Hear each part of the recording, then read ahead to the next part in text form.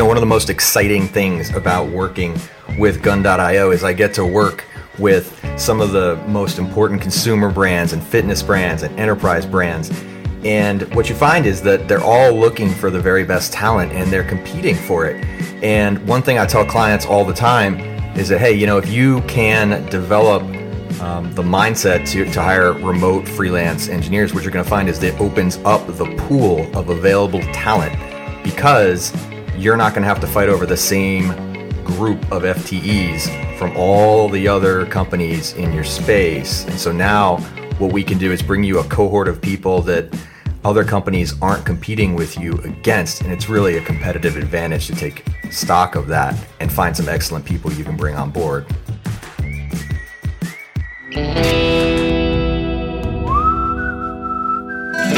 This is the Frontier Podcast, powered by Gun.io, the engineer's choice for engineering talent. If you like what you hear, rate, review, and subscribe, and follow us on Twitter at The Frontier Pod. Hey, Chris, man, thanks for joining us today. Thanks for having me. Cool. Why don't you, give a little background story of yourself, and your work, so the audience can get to know where you're coming from and what you've done. Yeah, so I've been working in the restaurant industry, or the restaurant technology industry, for the last roughly 12 or 13 years, and started my own company with a couple of partners. We did loyalty and marketing automation, worked with many of the fast food brands in America that building mobile apps, doing loyalty, figuring out what people eat at fast food restaurants, and helping, which we typically call them QSRs, and helping them understand their customers to both build better products, increase average ticket, and that sort of thing. Sold my company in 2016 to Heartland Payment Systems, which was subsequently bought by Global Payment Systems. And now we're a business unit within Global Payment Systems, and a company who's actively trying to turn themselves into a software-led payments company, a credit card processing company. And to that effect, we're working to bring 60% of our revenue in from software sales. Wow. All right, cool. Yeah. So, restaurants, like, everybody's been, there. We all interact with it. There's a million approaches to this point of sale, right? I think we all wish sometimes it would be better. So, what's on the cutting edge here? So for us, obviously, there's a big shift for restaurants to move to the cloud. Especially enterprise restaurants. There's some very old legacy players in this space that typically run on a Windows installed platform. And we're in the process of building a new platform, which is OS agnostic, really modern technology, a lot of JavaScript, Angular and Node, built around a Cordova application on iOS and Android, and an Electron application on other OSs, to become the restaurant POS of the future. So it's a serverless point of sale system that allows you to use your legacy hardware investment, which is really important to these restaurants, which might have 6,000 or 7,000 stores as a footprint, and then begin to leverage up new technologies and sort of build a bridge to what otherwise would be somebody that looks like Revel or Square, some of the new entrants in this space. And you talked before we hit record here, you talked about the applications of blockchain, which is always interesting to the audience because, there's so much hype on blockchain. But, how are you actually using it to, do real things in a scalable fashion for, real businesses? Yeah. So we filed a patent on using or employing the blockchain in the POS transaction ledger. Basically, older POS systems, or most POS systems, in fact, the reason why they started was to have this thing called a non-resettable total. Basically, a bartender, the original POS was a bartender, built a kind of a button that couldn't go backward to count the number of beers that were sold, so that they could ensure that the bartenders weren't stealing. And the POS has the need to make sure that the data we're collecting and the actors in that system are not being tampered with. So blockchain allows us to cryptographically sign the pieces and parts of those transaction records that are coming in, things like what am I selling, what are my time punch hours, various other parts of the POS system, and ensure that there's a proof of work that makes up a business day. And this allows us to ensure, hey, if the chain was tampered with, or if the terminals go offline and have to come back together without a centralized service or server in the store, we're able to do this in a seamless fashion and ensure that the integrity of the data is kept.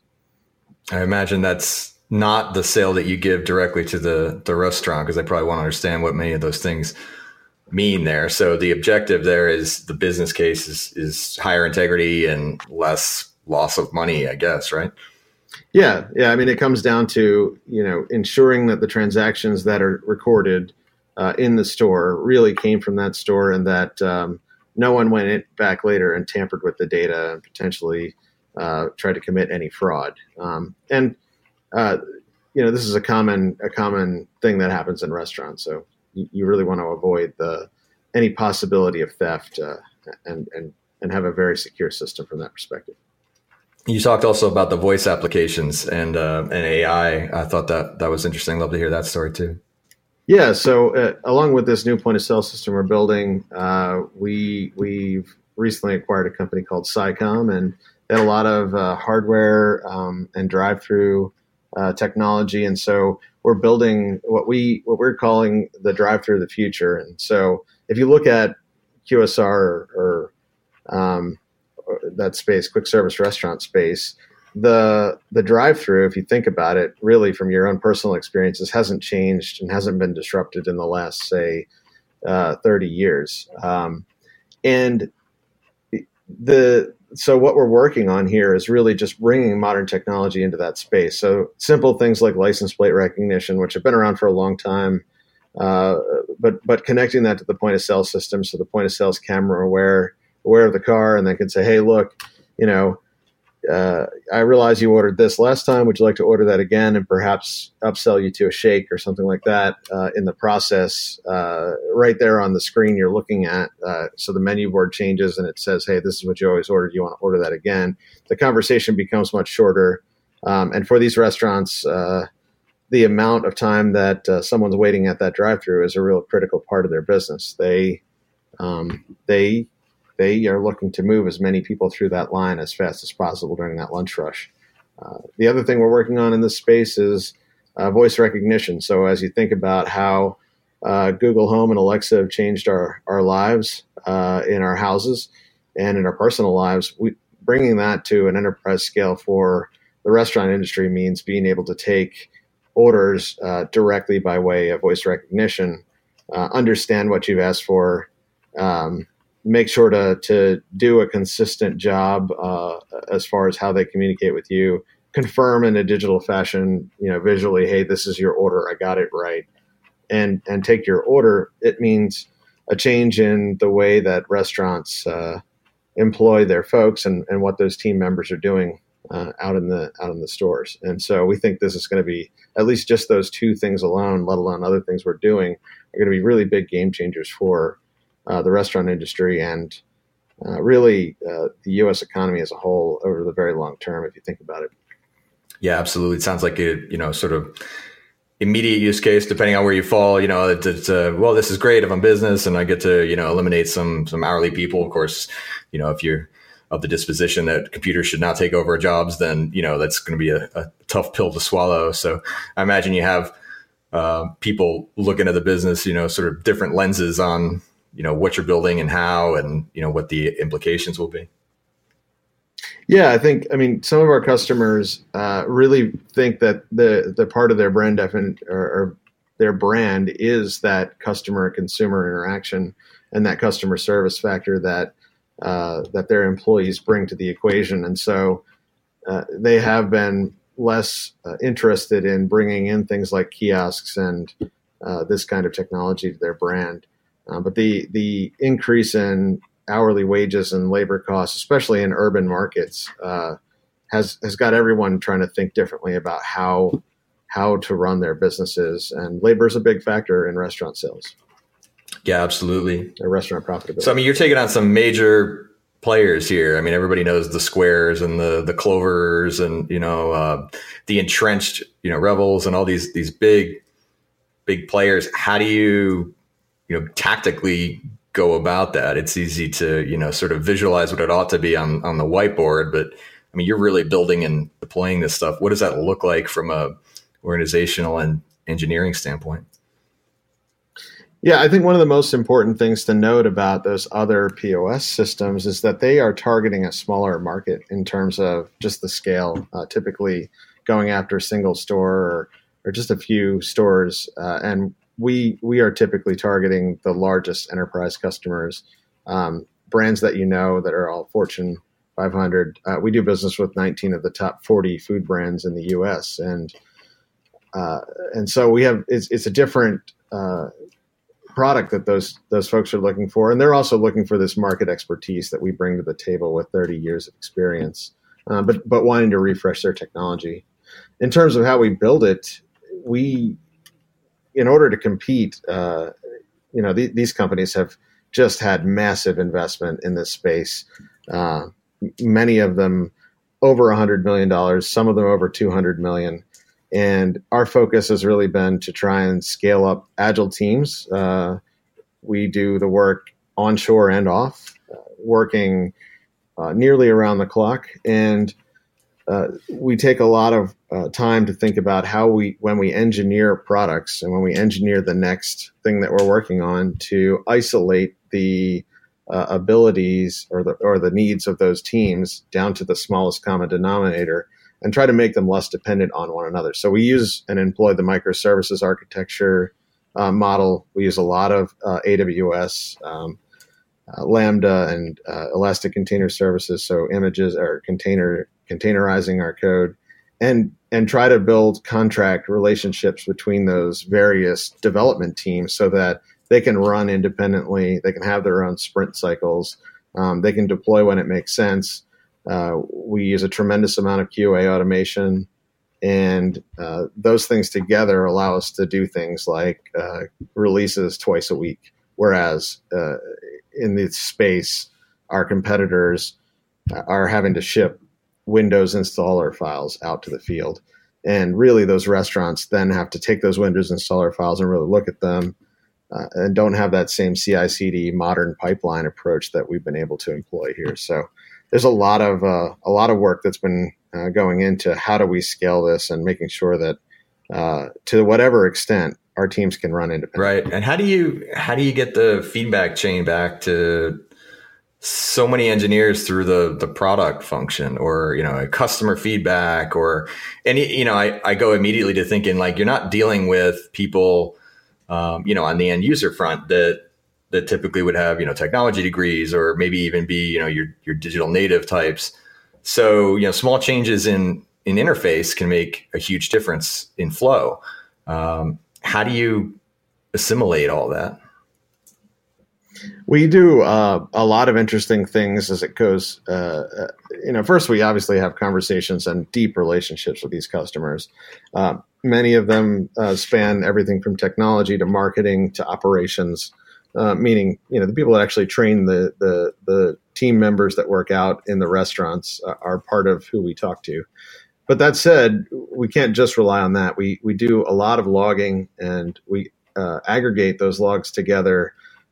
We're pretty heavy users of Elasticsearch and Kibana, and we do a lot of anomaly detection. So we look for things like, hey, how long does it take on average a cashier to step through an order, and which cashiers do it faster, and sort of what's their flow, maybe what menu setups are faster than others. And we do A/B testing related to that. And then from just a log aggregation perspective, we're watching to see are builds faster or slower. We do performance testing before we roll out to the field. And then once out in the field, we're watching all these things to figure out, hey, how can we be proactive to our market, so that instead of having someone call us, the restaurants are running business, any kind of disruption in their ability to operate is cost to our customers. And so we've really taken advantage of this new technology to say, hey, let's get anomaly reports in the morning,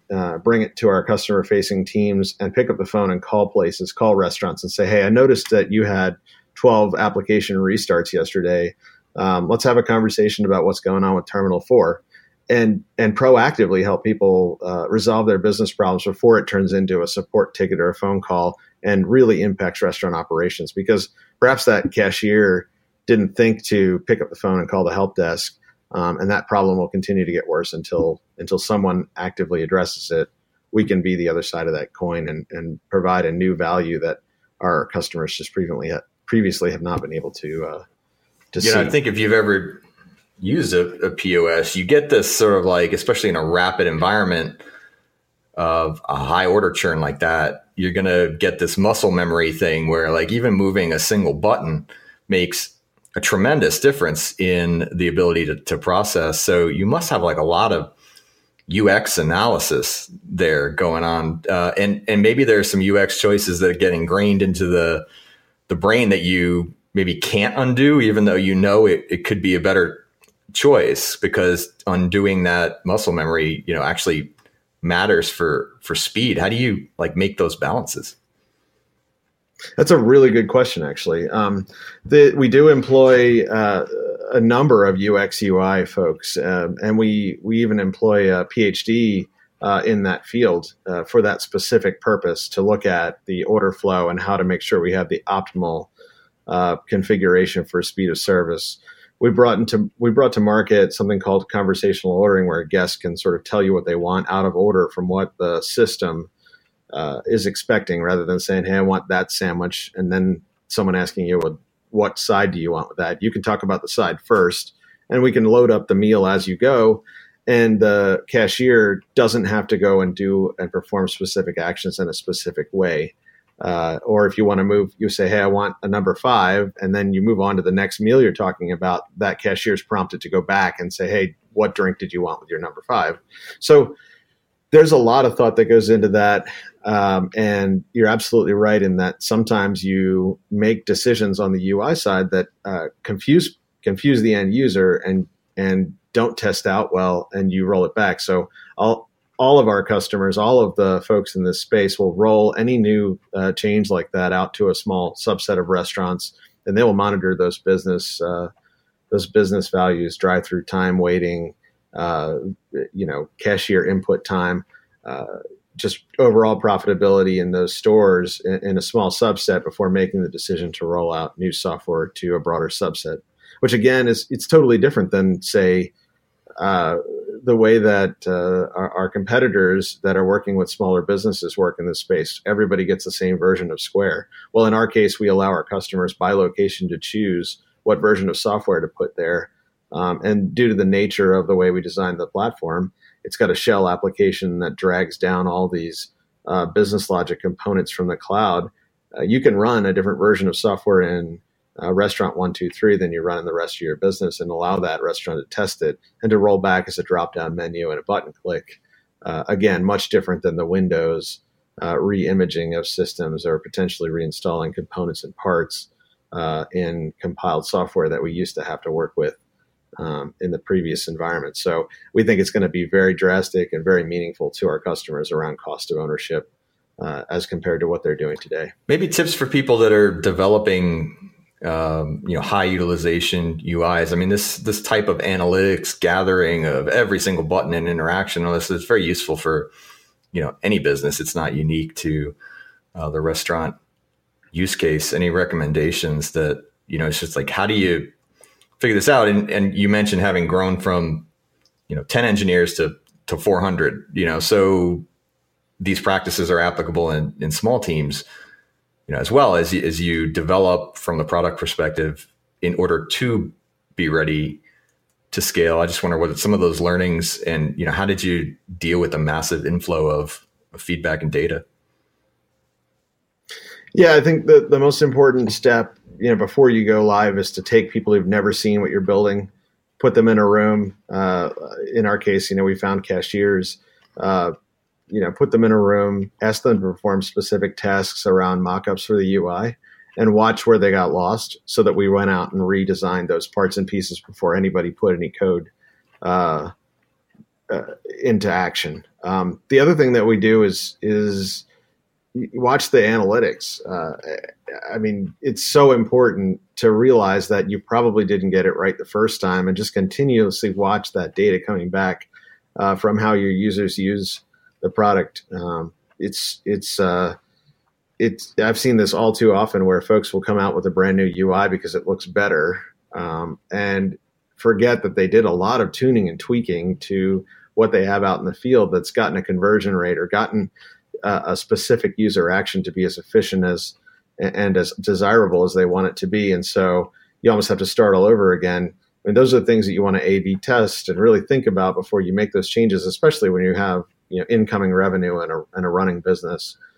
You just need to slow down and say, okay, how do I deploy this? Rather than, it's very exciting. I've got this new design. We think it's amazing internally, but we often forget that the market is really our customer, and we need to make sure that it actually is better for the customer rather than just that it looks better. I think that's something that as technologists, we tend to forget when we get excited about that new thing. Is there a level of better that just becomes reached? I think in Agile, we have this idea that, we're just going to iterate forever and A/B test to the limit of everything. But, is with that much data and that much input and sort of surface area in the marketplace, do you ever reach done? It seems like you might be able to approximate the mythical done, with with that much input and data. Yeah, I think what you reach is a place where the returns on the investment are not strong enough to justify further investment. So perhaps you're not done with the overall product, but one area isn't going to generate more value for your customer or more value for us as a delivery, as a software partner.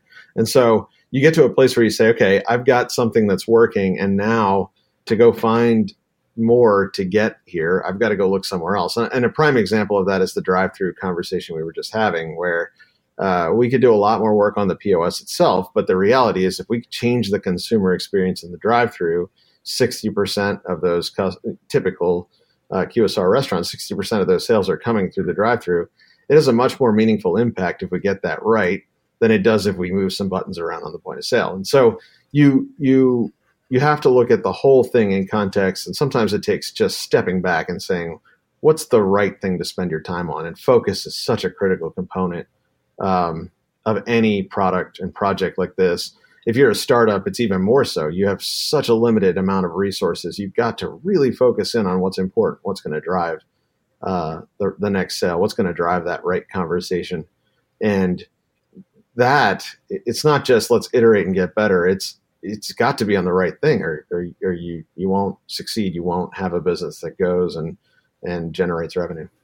Great thoughts. I guess I'll leave it there. Chris, it's cool to have you on. Congrats on the success. And I know I look forward to having a better drive-through experience every time my kid wants McDonald's breakfast or something. So. Thanks. It was really fun to be on.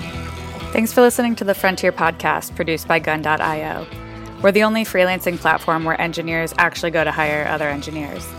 If you enjoyed the show and want to learn more about how to hire or freelance with us, head over to gun.io/podcast to get in touch, and we'll pay for your first 10 hours with a kick-ass engineer.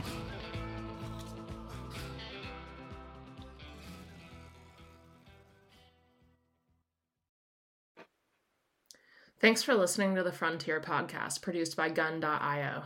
We're the only freelancing platform where engineers actually go to hire other engineers.